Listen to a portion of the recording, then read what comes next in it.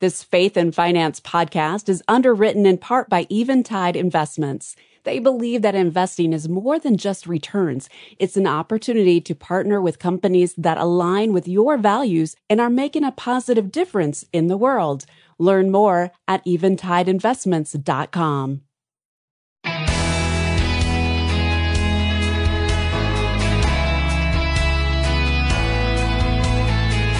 Jesus told his disciples not to boast about their giving, but does that mean all our giving should be done in secret?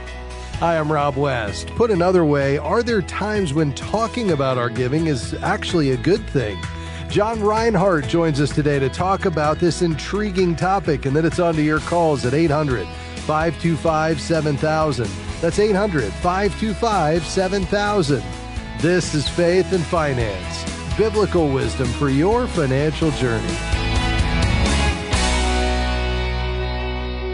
Okay, our guest today is my good friend John Rinehart. He's founder of Gospel Patrons, an organization with a unique mission for spreading the gospel around the world. John, it is a delight to have you on the program.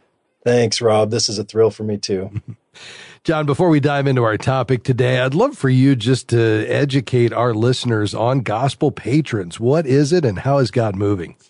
Yeah, well, Gospel Patrons was first the title of a book that I wrote, and then it mushroomed into a ministry after that because there was so much traction around this idea that behind every great movement of God, God is going to raise up someone to proclaim the gospel. He's going to raise up that preacher, that missionary, that person that we think of on the front lines of, spreading the word of God to the ends of the earth. But he's also going to raise up those who stand alongside them. And their gift is not maybe preaching or crossing a culture and learning a language, but their gift is to stand alongside them through generosity and partnership and prayer and support. And so that's what a gospel patron is. And we've seen thousands of leaders around the world, specifically business leaders and professional people, resonate with this idea that they're not second-class Christians, but they too have a part to play in what God's doing in this generation. It's a powerful message, John. I love how you say there's gospel proclaimers and there's gospel patrons helping to underwrite, support, and fund that work. And this applies to Billy Graham. It also applies to Jesus, doesn't it? Don't we see this in the Bible? Yeah, that's the amazing thing. That blew my mind. In Luke chapter 8, we read the story of 3 women who funded Jesus' ministry. And God could have funded Jesus' ministry through fishes and loaves or the best winery in the Roman Empire made out of tap water. I mean, he could have done it any way he wanted. But the way he chose was 3 women who stepped forward and gave of their own resources to fund Jesus' 3 years of preaching, teaching, healing, and the disciples traveling with him. So it's just extraordinary. Yeah, it's powerful. And you can learn a lot more at gospelpatrons.org or pick up the book. All right, John, let's dive into our topic. If you ask 100 Christians, should all your giving be in secret? Maybe 99 of them would say, well, yes, because of what Jesus says in Matthew 6:2-4. But you think we've been reading too much into that passage. So I'd love for you to explain that. Yeah, the context is Jesus' Sermon on the Mount. And so it's 3 chapters, Matthew 5, 6, and 7. And what's amazing to me about that is in that whole section when Jesus says, don't let your left hand know what your right hand is giving, he also talks about we should pray in secret and we should fast in secret. Well, I know churches that do corporate fasts. I know churches that do corporate digital media fasts. Yes. I know churches that pray in public and people have prayer meetings where they actually pray out loud. And so I think what we understand from the context is Jesus wasn't saying we should never share about our giving. We should never share about our praying and praying in public. We should never not talk about our fasting. I think there's a lot of situational realities here that Jesus was really focused on our motivation. Are we talking about it in order to be seen and glorified by others? Or is there a chance that we could talk about it in a way that's really helpful and building up? So that's the first thing we see from the context. The second is in the very same sermon, Jesus says to his disciples, let your light shine before men. Wait a minute. I thought you said to be seen, we should be in secret for all these things. But he says, wait, let your light shine before others so that they may see your good works and give glory to your Father in heaven. And so there is a time to not have your light under a basket, but to let it shine before others, not so that we get glorified, but so that they see our good works and glorify him. Yes. And to me, this was revolutionary to see. That's in the same sermon. This isn't, I'm not pulling some random verse from somewhere else. Right. No, this is in the very same message. And so certainly giving is a good work. When we think about Jesus saying, so they see your good works, man, generosity and giving and contributing to the needs of people, suffering people, hurting people, ministries, pastors, leaders, missionaries, that's a good work. And there are times to let that light shine. Third, Jesus publicly highlighted generous people. And that's the crazy thing is Jesus celebrated generous people. So he didn't always keep it a secret himself. That's incredible. Well, when we come back from this break, we'll talk about a few of those generous givers named in the Bible. We'll also talk about perhaps when your giving should be anonymous and what's the right motivation for our giving. That and much more with our friend John Rinehart, founder of Gospel Patrons, when we return from this break. Stay with us.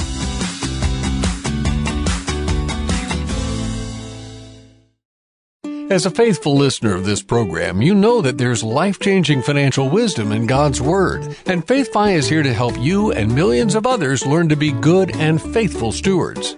As a nonprofit organization, we rely on help from monthly FaithFi patrons, supporters of this mission, to help us continue and expand our outreach.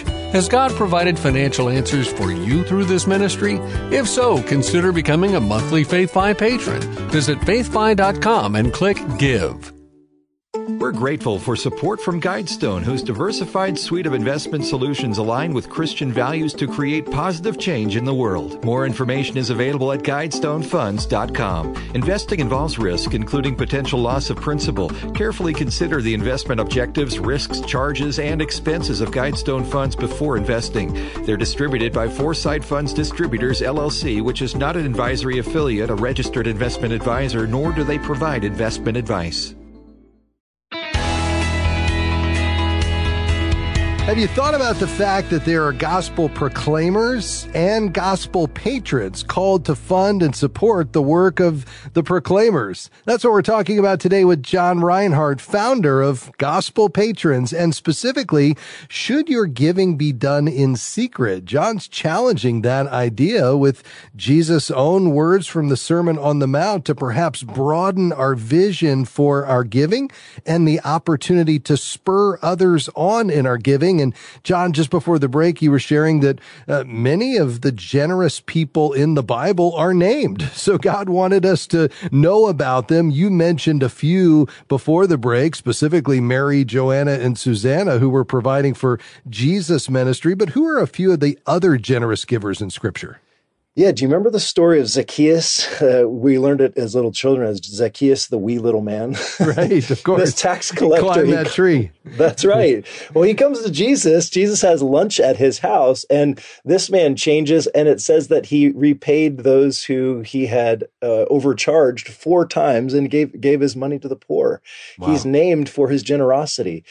And in addition to that, we see in the New Testament that Paul had a gospel patron. Paul had this wealthy woman who funded him and perhaps even carried the letter that Paul had written to the church in Rome, to the people of Rome, to the believers in Rome for the first time. And Paul acknowledges her, saying she's been a patron of many and of myself as well. Perhaps the most famous in the New Testament is Barnabas, because, man, this guy was just setting the bar for generosity in the early church by selling his field and donating it to the needs of the apostles and the growing church movement in Jerusalem. And that wasn't hidden. He was named. Actually, if we look at it closely in the book of Acts, his name wasn't Barnabas. It was Joseph. But the apostles nicknamed him Barnabas, which means son of encouragement, because pastors, missionaries, if someone sells their property and gives you the proceeds so that you can advance the gospel through your ministry, give that guy a nickname and encouragement, and Barnabas would be at the top of the list. So there's lots of giving that's mentioned, specifically amounts by name in the Bible. I don't think what Jesus was saying was a prohibition for us to always keep our giving anonymous or in secret, but instead to try to guard our hearts. Yeah, and clearly the Bible wouldn't have named these folks if that nullified in some way their heavenly reward for the generosity itself. All right, John, you mentioned a few of the reasons why it's important to actually be intentional to talk about our giving before the break. What are a couple of others?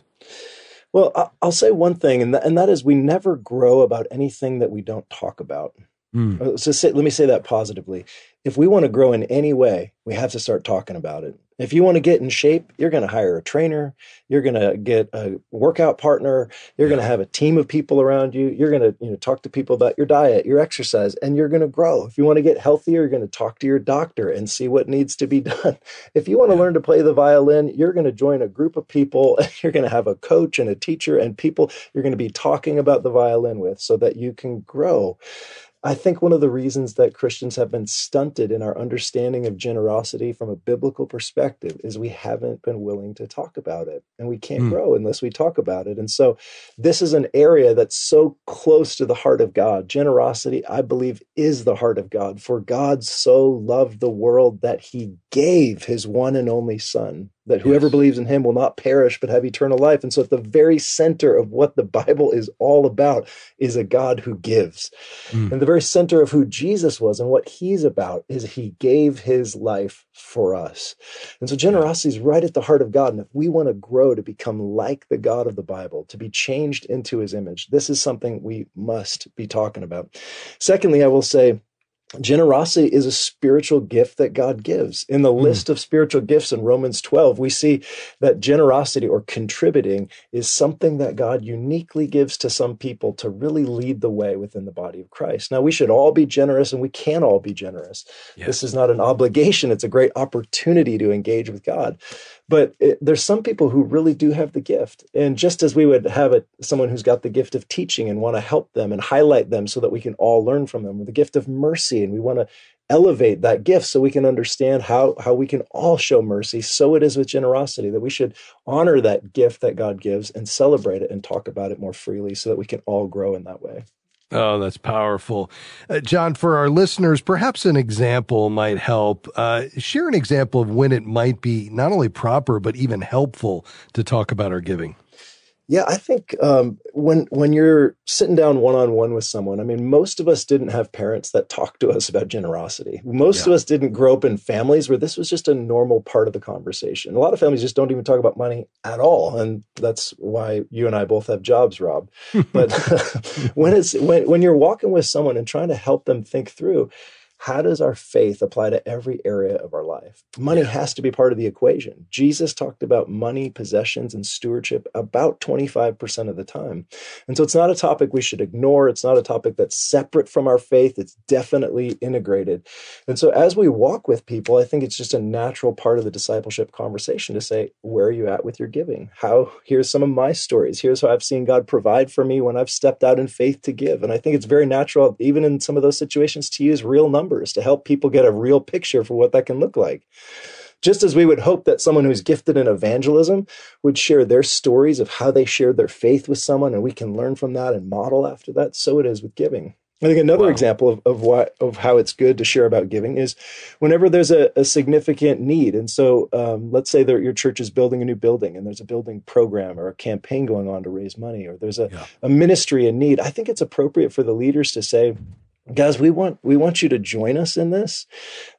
And we're a part of this too. We're in on what this is doing. And we see that, interestingly, in Nehemiah and in David's life. Both of them raised money for different things.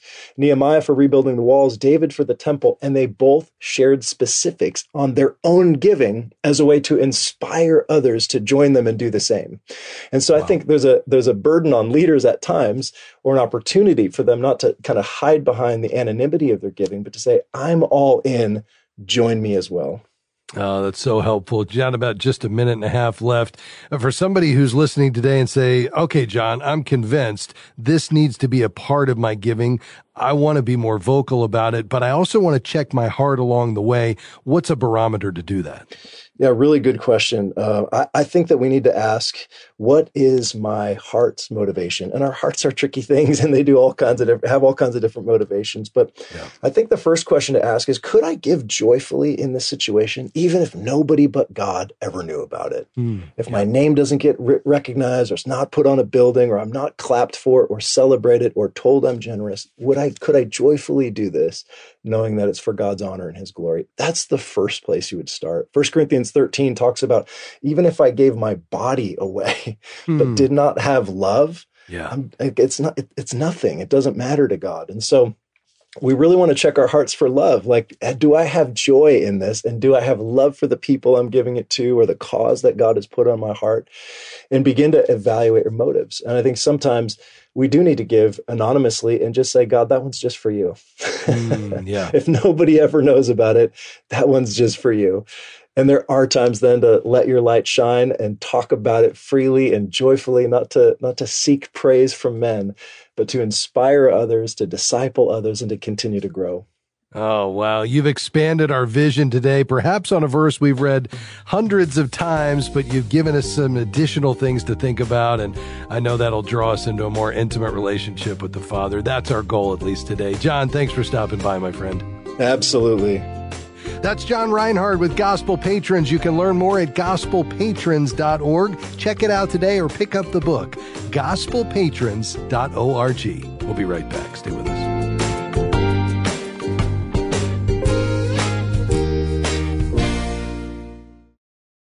We are grateful for support from Sound Mind Investing in the Faith and Finance program.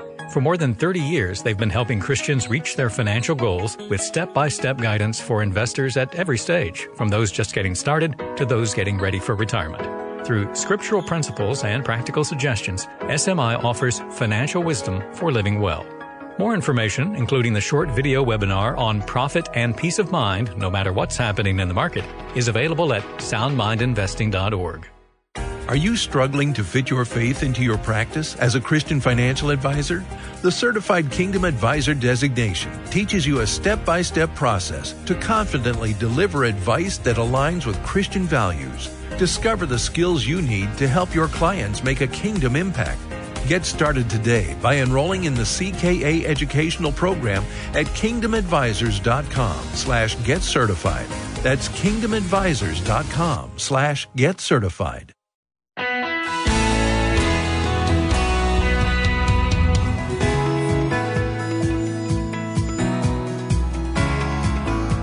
Welcome back to Faith and Finance. I'm Rob West, and it's time to take your calls and questions now on anything financial. 800-525-7000 is the number to call. We've got some lines open. You know, my experience in doing this for decades is that our financial journey is one of the key ways God shapes our spiritual journey. That's right. The way we handle money is a tangible expression of what we value, where we've placed our trust. It's evident whether we're fixed on the hope of the eternal or the temporal. And if we're not careful, money can attempt to dethrone God from first position in our lives, making money the object of our affection as opposed to handling money in such a way that it's true that God is really at the center and that He is where ultimately our hope and our trust is. And as we work out those daily financial decisions, well, it allows us to grow up in our faith. The key is that we look to a biblical worldview of money management in all we do, but certainly that includes this area of money management because we're stewards, managers of the King of Kings resources. Well, on this program, we want to help you do that faithfully, looking, of course, to the counsel of Scripture as our guide. So with whatever you're thinking about today financially, debt repayment, maybe it's your giving strategy or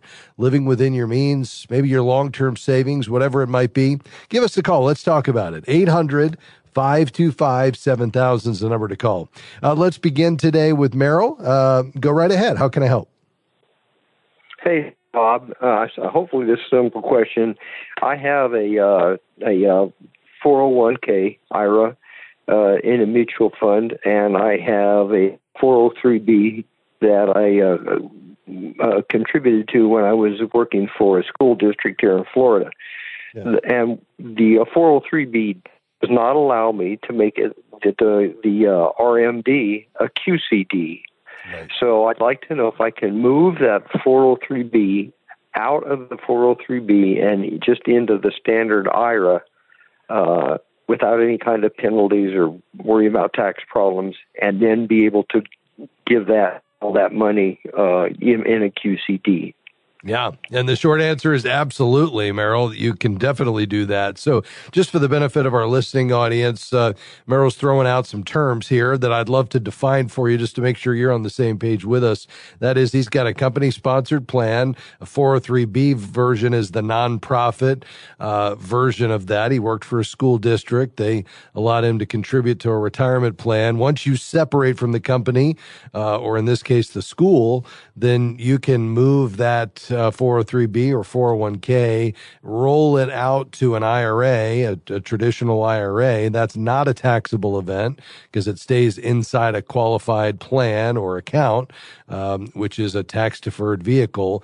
Once you do that, then the QCD that he's talking about, qualified charitable distribution, Merle, that's absolutely then in play because you can make a QCD out of an IRA directly to a nonprofit ministry, charity, your church, any 501c3. That's not going to be added to your taxable income, so you wouldn't pay tax on it as you would if you take a standard distribution from an IRA. But the benefit is the ministry or your church gets the full benefit of the amount that you transfer, and it counts toward your required minimum distribution, which, as you well know, once you reach, it's now 73, it's going up to 75 eventually. Once you reach that age, the government's going to make you take a certain amount out based on your balance and your life expectancy each year, and you can satisfy that amount through this qualified charitable distribution. So I think the next step for you is to just roll that out to your existing IRA, and you would just contact your plan administrator to get that rollover paperwork. And on that paperwork, you would tell them who your custodian is and what the title of the account is and the account number, and they'll just transfer the assets over. Perfect. Well, listen, thank you so much, Rob. I appreciate everything you do. It's a great ministry you're providing for us. Well, thank you. That's very kind of you, and we appreciate you being on the program today. And I love that you're thinking about giving not only generously, but giving wisely, Merrill. That's a great thing for us all to be thinking about. Thanks for your call today. Jeffrey is in Boynton Beach, Florida. Go ahead, sir. Hi, Rob. God bless you for your ministry. Thank you. It's such a help. I listen to it almost every day. Oh, great. My question is, I'm getting a settlement from an accident I was in actually 4 years ago, finally settled, and it's about $11,000. Yeah. I have $8,000 in credit card debt, and I'm wondering if you thought it might behoove me to pay the credit card debt off or take some of that money and put it in an emergency fund because I don't really have one yet, and then maybe just do some of the credit card, or what do you think a good approach would be for me? Yeah. Well, the short answer is, but I'm going to give you a little caveat here in a second. The short answer is yes, I would pay off the credit card debt. Here's why. Typically, when somebody has high interest credit card debt, which is what you've got, we would say, let's have, and this is not a magic number, it's just kind of a rule of thumb. Let's build that emergency fund, not up to 3 to 6 months expenses where we ultimately want it, but let's put $1,500 away just so we've got something to fall back on to break the cycle of the charging. And then let's, with every extra available dollar, let's attack that credit card debt until it's paid off. You can do better than that here. If you're getting $11,000 back, as a part of this settlement, you can wipe out your credit card debt. And now you've got $3,000 to plow into your emergency fund. And that's exactly what I do. I wouldn't spend it, put it in your emergency fund so it's there for the unexpected. But here's the thing. You've got to make sure before you do this that you've eliminated the reason that got you into the credit card debt in the first place. Because the last thing I'd want you to do is wipe out that credit card debt, stick $3,000 in your emergency fund, and continue overspending beyond your lifestyle. And then you call me back in 6 months and say, well, Rob, the credit card debt's gone, but guess what? Now it's back, and maybe it's a little higher than it was before. So I want you to demonstrate to yourself for at least 60 days that you can live on a balanced budget and that you can live within your means. And if you can, then absolutely, let's pay off the credit card debt. Let's put $3,000 in emergency savings. And then let's take what you were sending to the credit cards and continue to build your emergency fund until you get to 3 to 6 months expenses. Does that make sense? Will Will there be a lot of tax involved in that? Shouldn't be any tax whatsoever, because that's a settlement making you whole for a loss that you had. We appreciate your call, Jeffrey. God bless you, my friend. I hope you're doing better and not having any lingering issues from that accident. Hey, we're almost out of time, but I wanted to let you know that you don't ever have to miss a program. Just download our FaithFi app for your mobile device and take us with you anywhere. Thanks for joining us today. I look forward to talking with you again next time on Faith and Finance. Faith and Finance is provided by FaithFi and listeners like you.